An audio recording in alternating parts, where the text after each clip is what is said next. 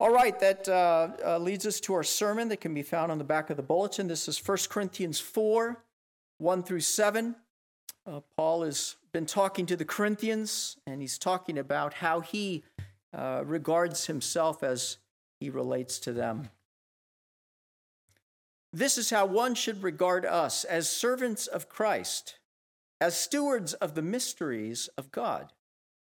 Moreover, it is required of stewards that they be found faithful. But with me, it is a very small thing that I should be judged by you or by any human court. In fact, I do not even judge myself. For I'm not aware of anything against myself, but I am not thereby acquitted. It is the Lord who judges me.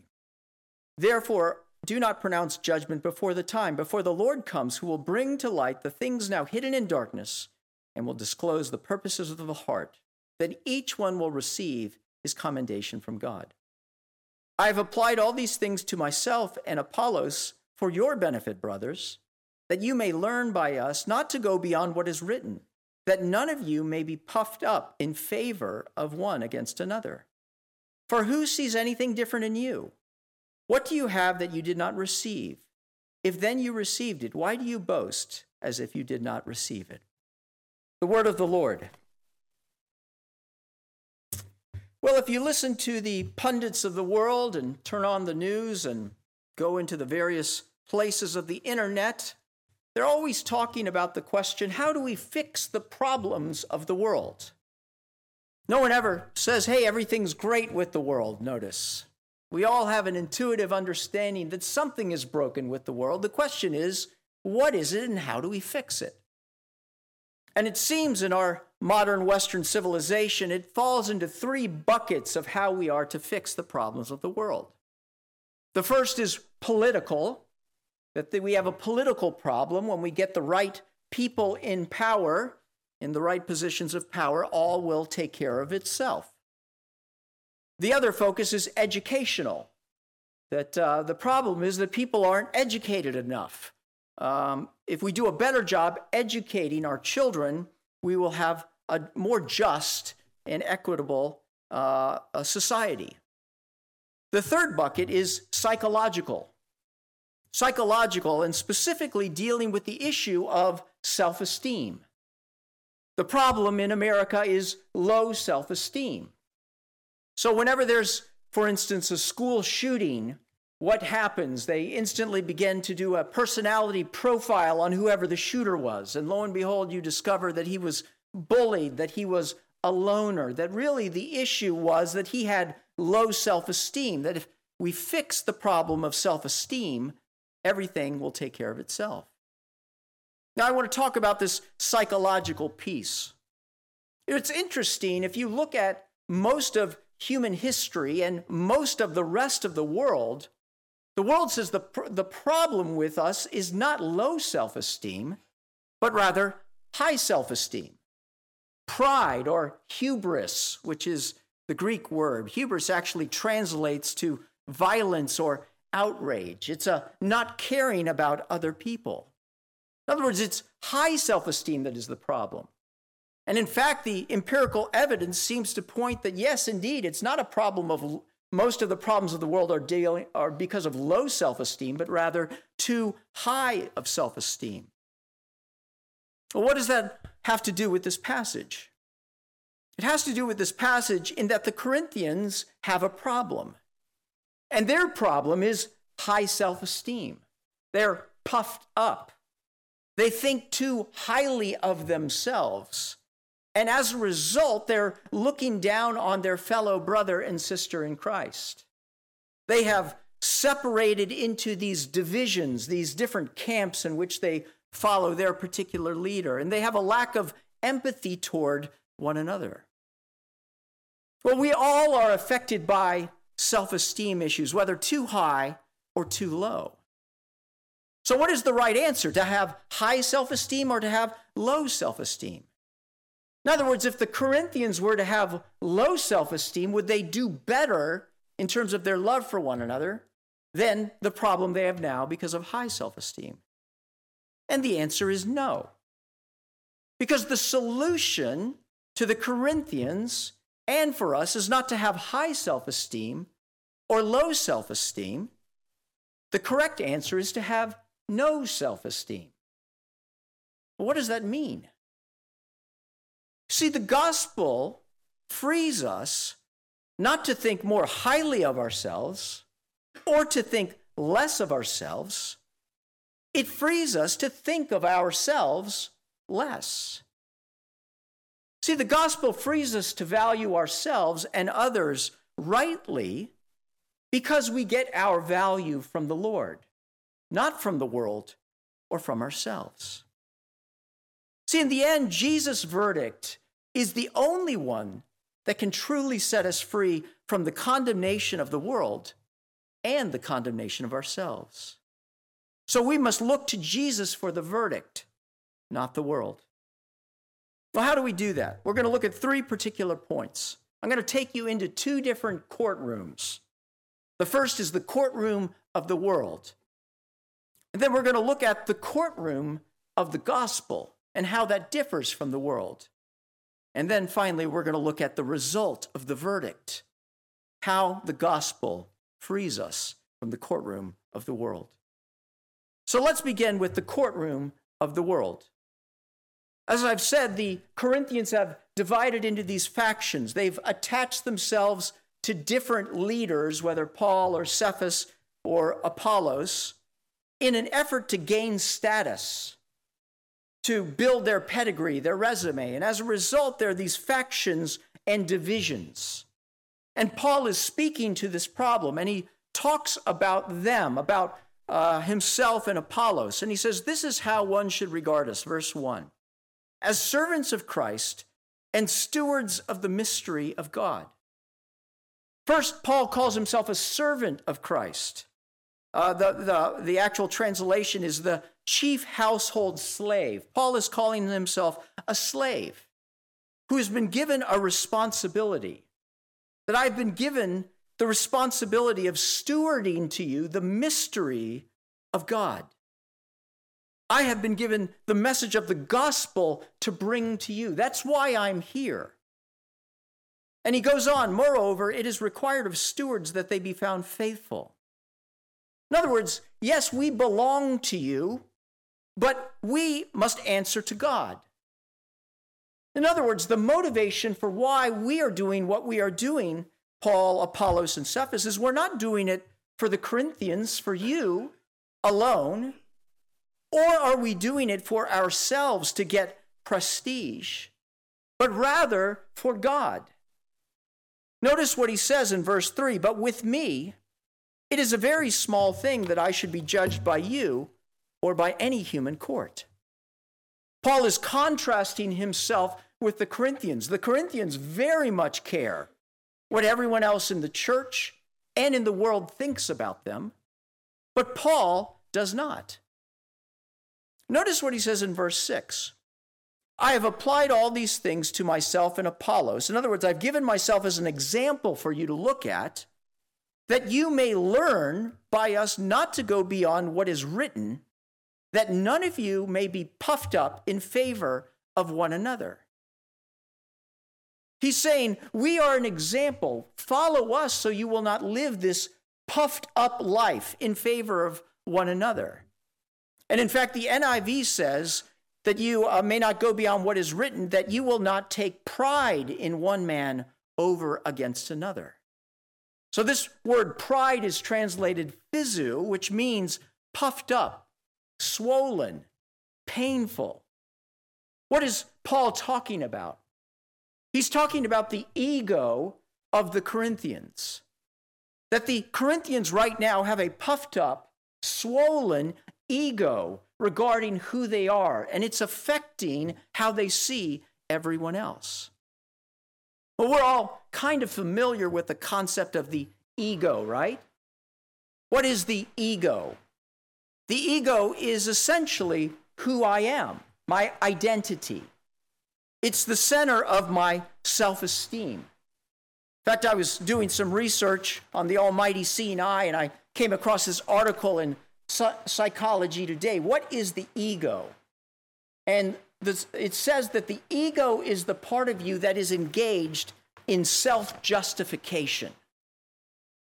So the ego is that part of you that is seeking to validate your existence, to prove in some way to the world or to yourself that you are worthy of taking up space on planet Earth. Now, the scriptures tell us that the ego is born fallen. In other words, from the time that we are born, as we begin to live our life, we start seeking our value and our meaning anywhere but in God. And if we don't seek it in God, we must seek it from the world, right? The Corinthians are seeking to fill their ego from the world's opinion of them. Now, here are some things we know about the human ego in its natural state. The first is that the human ego is empty. It's never full. How do we know that? I mean, just look at the music and the movies that are put out in our culture. Think about the Rolling Stones, right? I can't get no satisfaction. But I've tried and I've tried and I've tried and I've tried, but I can't get any satisfaction. Or my favorite philosopher, Bruce Springsteen, right? Everybody's got a hungry heart. How about in the movies? Think of Jerry Maguire saying to Dorothy, "You complete me," right? You're that missing piece that I've been looking for all my life that will finally fill up the emptiness in my heart, in my ego. The human ego is empty. But the human ego is also painful. Paul talks about it being swollen and puffed up. Think of when you have inflammation in your body, whether it's an organ or something like that. It's swollen. When you touch it, it hurts. The human ego is fragile, isn't it? It's hard for us to get through the day without feeling ignored or snubbed or insulted or getting down on ourselves. Our egos are so sensitive, right? We're up and we're having a great day, and then somebody says one thing to us, and all of a sudden we go from the highest heights to the lowest lows. Our egos are easily hurt. So our egos are empty, they're painful, and they're busy. We're constantly thinking about ourselves, right? How does this situation affect me? How do others think of me? Right? When I walk into a party and I'm assessing everything as it relates to me. See, the Corinthians are constantly, and we all, without Christ, are constantly trying to fill our emptiness and insulate from our pain. And so how does the world and how do the Corinthians try to fill our ego? It's with pride. Notice what Paul says, that I'm telling you the truth of the gospel, so you will not be puffed up, so that you will not have this pride in one man over another. See, the way that we try to fill our egos is with pride, but not the good kind of pride. I'm talking about the worldly pride. The pride that comes with comparing ourselves to one another. See, pride is by its nature competitive. C.S. Lewis put it this way when he was talking about pride. Pride gets no pleasure out of having something, only out of having more of it than the next man. We say that people are proud of being rich or clever or good-looking, but they are not. They are proud of being richer or cleverer or better-looking than others. If someone else became equally rich or clever or good-looking, there would be nothing to be proud about. It is the comparison that makes you proud, the pleasure of being above the rest. See, this leads to a swollen but a not satisfied ego, because you can't really enjoy your accomplishments, right? Somebody comes along who's richer or smarter or whatever, and all the pleasure goes away. But Paul says something very, very interesting when relating to himself as opposed to the Corinthians. He says, I don't care if I'm judged by you or by any human court. Notice that he's comparing the Corinthians to a court. I thought the Corinthians were a church, right? What is a court? A court is a place where judgment is rendered. And there are all sorts of courtrooms on planet Earth, aren't they? And is the judgment of a court that's not a court of law valid? Absolutely, if you let it be. See, the world is a courtroom, and we are taught and trained from a very young age to listen to its judgment of us. Well, that's ridiculous. Well, is it? Women, is there a standard out there of what beautiful is and what it is not? And who is it that keeps this standard, right? Is it Vogue, Hollywood, Ulta, social media?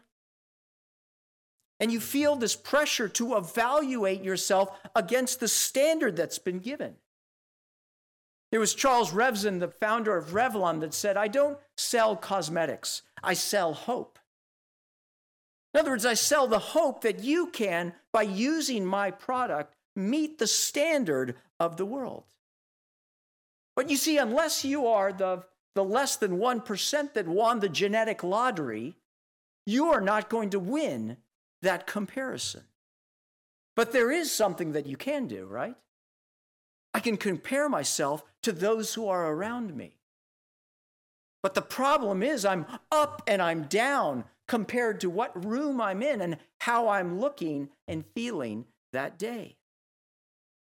It's a courtroom of the world that is constantly leading us to swollen and painful egos.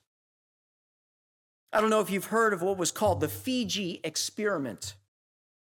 It relates to diets and calorie counting and eating disorders. See, all of these words were foreign to the Viti Levu residents. Viti Levu is the main island on the island of Fiji. And pre-1995, Fiji was immune to the effects of mass media because they didn't have television. But in 1995, they got television. And sociologists were very, very interested to see how this was going to affect the people watching it. And so they created the Fiji experiment. They went in and they studied teenage girls, age 17 on average, to see if the introduction of television would lead to disordered eating. See, before television in Fiji, the plump, curvaceous, wholesome look was what was considered attractive. In fact, when weight was lost, it was a cause for concern, not for euphoric delight. Eating disorders were unheard of in Fiji. And so from 1995 to 1998, they did this study to look at their values and beliefs. They surveyed 63 Fijian secondary school girls in 1995. And then in 1998, they surveyed 65 other girls who were from the same schools, same height, same weight, same age. And this is what they discovered. In 1998, 15% of girls said that they had induced vomiting to control their weight, compared to 3% in 1995.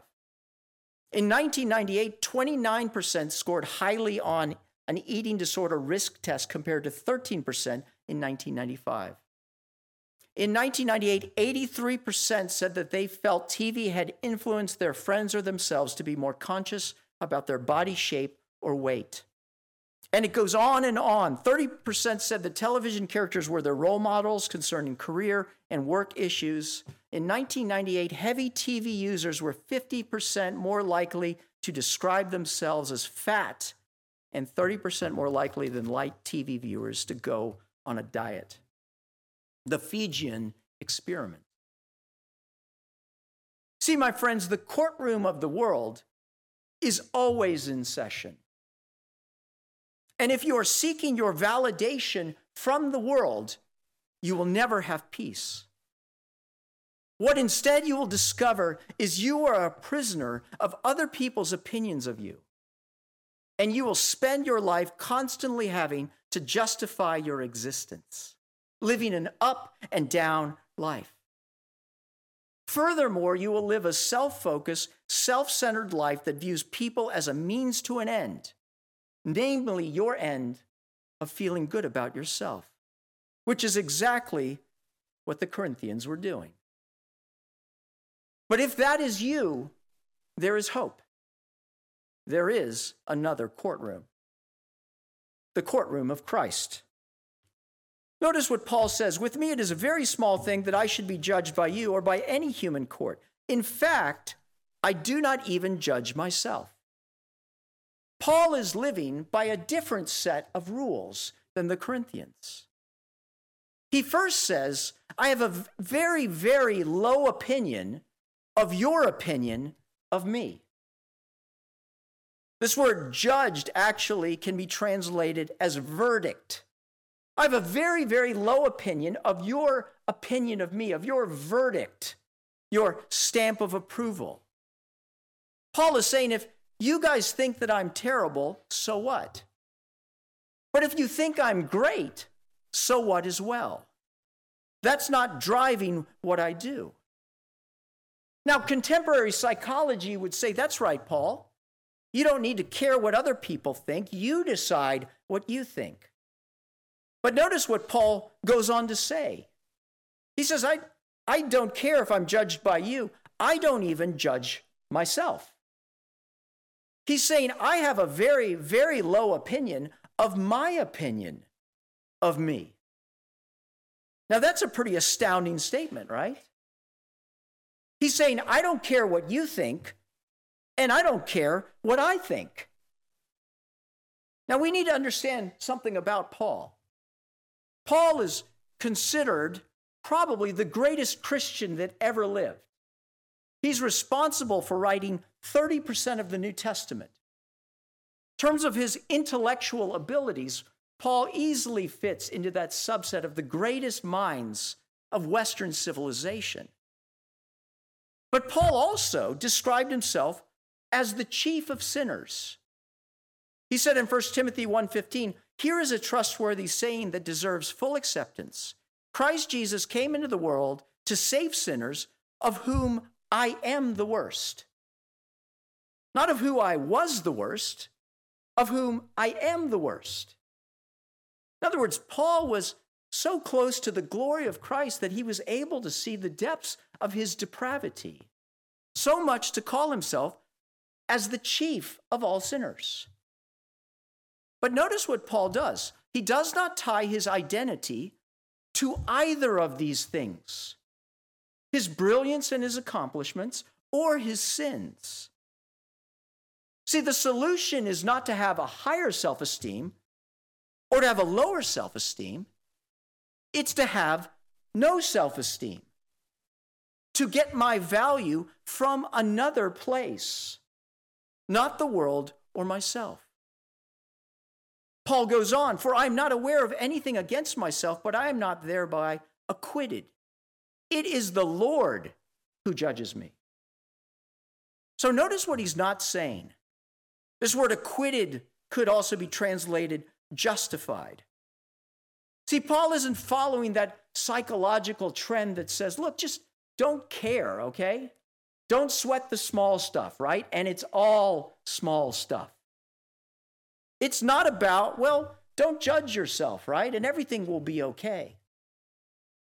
Paul is saying just because I don't judge myself doesn't mean that I have a clear conscience, that I'm justified.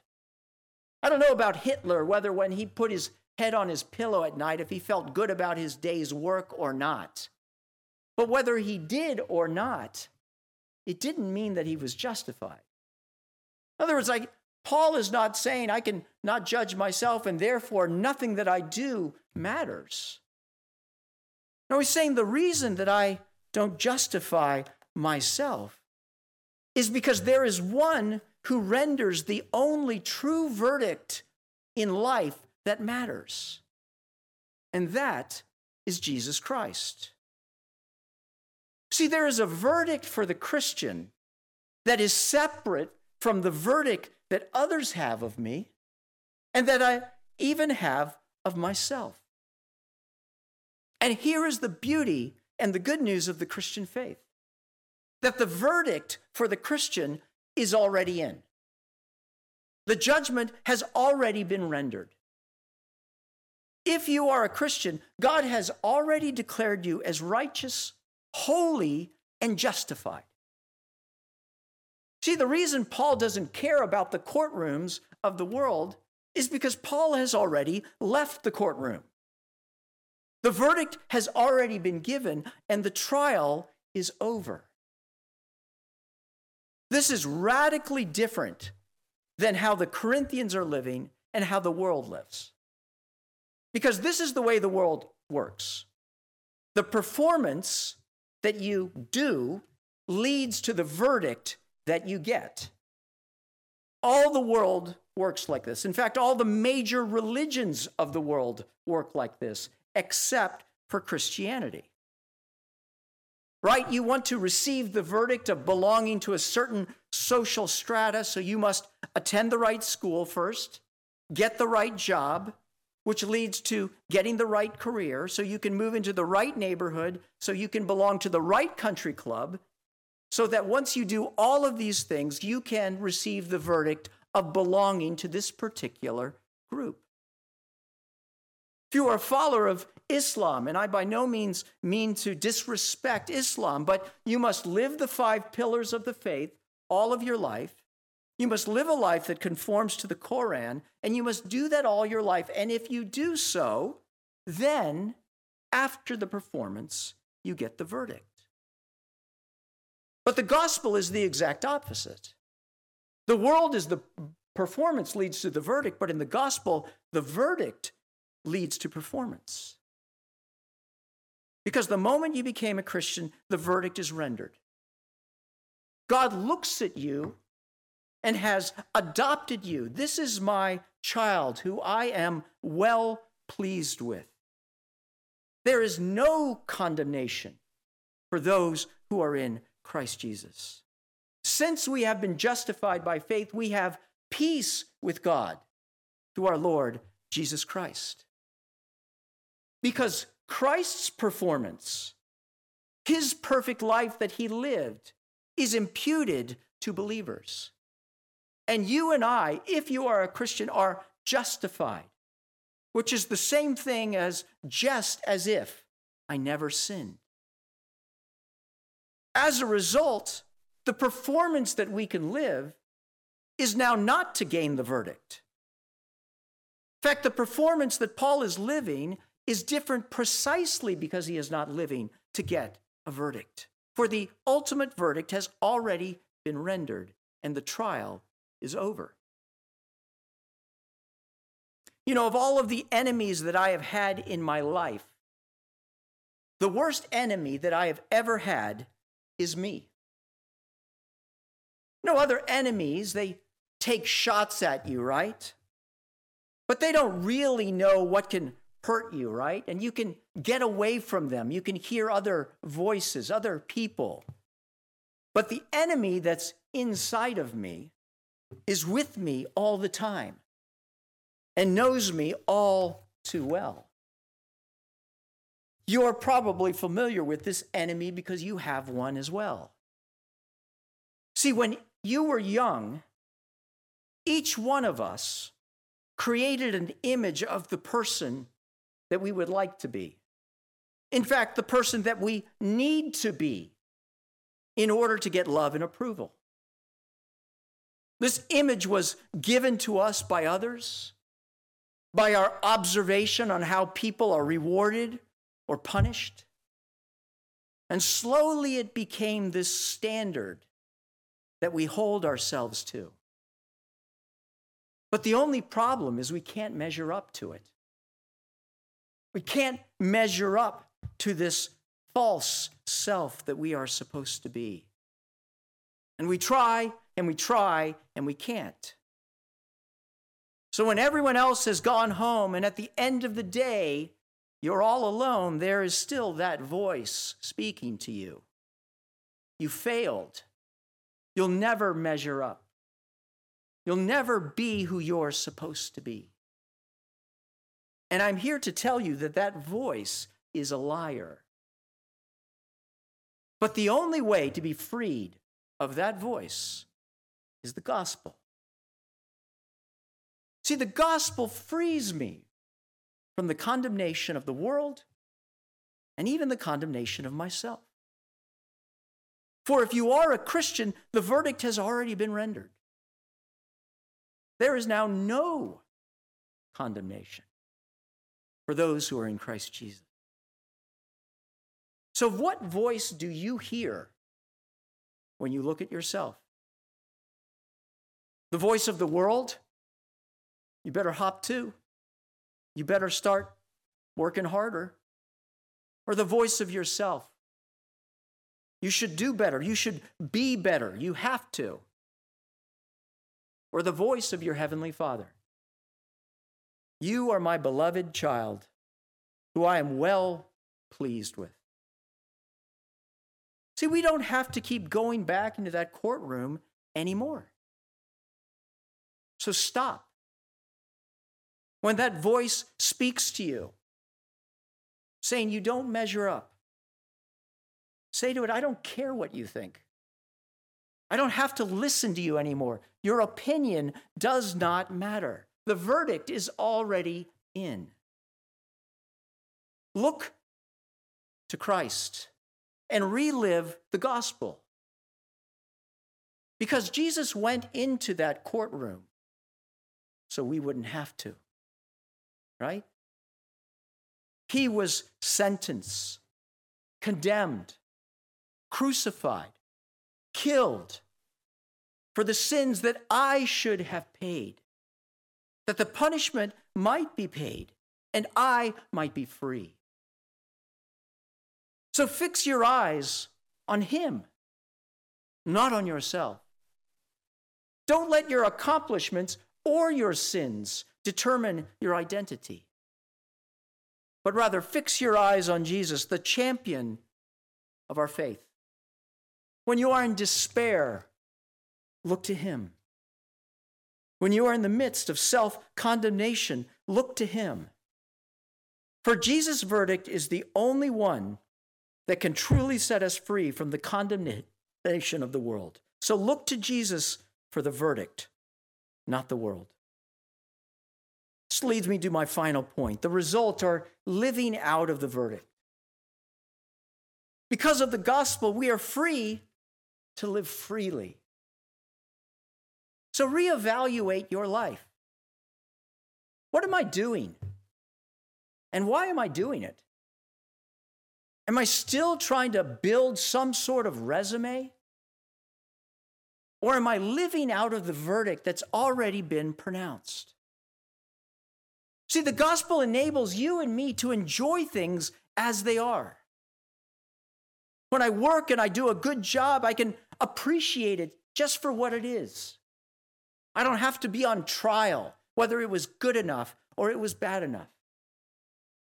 When I look at myself in the mirror, I don't have to admire, and I don't have to cringe. For I am loved and justified by God. The verdict is in. I can now love people for who they are. When I walk into a party, I don't have to be self-conscious. What does everybody think about me? See, I can be about other people, right? The gospel brings the right kind of humility. The gospel humble person is not a self-loving person or a self-hating person. They are a self-forgetful person. Because our ego is not swollen. It's not clamoring. It's more like our elbow or like our toe. I don't have to make it about myself. I can think less about myself. You know, there are two people that walk into a party. One that says, "Here I am," and another that says, "There you are." The gospel allows us to be that second person. You ever see that comedy sketch by Brian Regan, The Me Monster? It's a great one. I like Brian Regan because he's a clean comedian. The meme monster. And it's this person who has no filter, who is showing what everyone thinks about, which is me, and how everything relates to me, and it's all got to be about me. The gospel frees me to be about you. So when somebody criticizes you, it can devastate you no longer, nor do you have to ignore it any longer. You can listen to it and learn from it, for your value is no longer on the line. It was my mentor, Jerry Leachman, that said something to me. He said, you can't love someone until you don't need them. What does he mean? It means if I'm always doing what I'm doing in order to get something from them, I can't truly love them. What the world is looking for, my friends, is people who have been set free. So no longer enter the courtroom of the world. No longer enter the courtroom of yourself. The judgment has already been rendered. For Jesus' verdict is the only one that can truly set us free from the condemnation of the world. So look to Jesus for the verdict, not the world. Let's pray.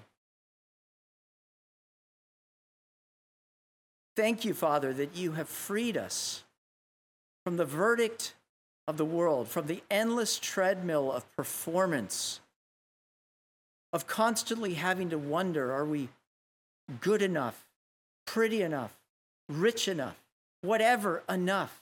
For we are enough in you. The verdict was rendered on that cross. Jesus, thank you for paying the price and living the life that we should have lived, and dying the death that we should have died, that we might be judged based on your life and not ours. Lord, what the world needs is people who have been set free. May your gospel set us free to love you, to love ourselves, and to love the world arightly. And I pray this in Christ's name. Amen. Now we continue our worship through our offering.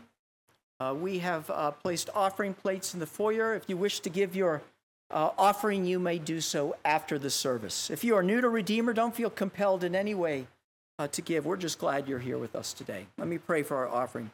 God, use our offering to build up and strengthen your church as we continue to proclaim this message of grace to the world. And we pray in Christ's name. Amen.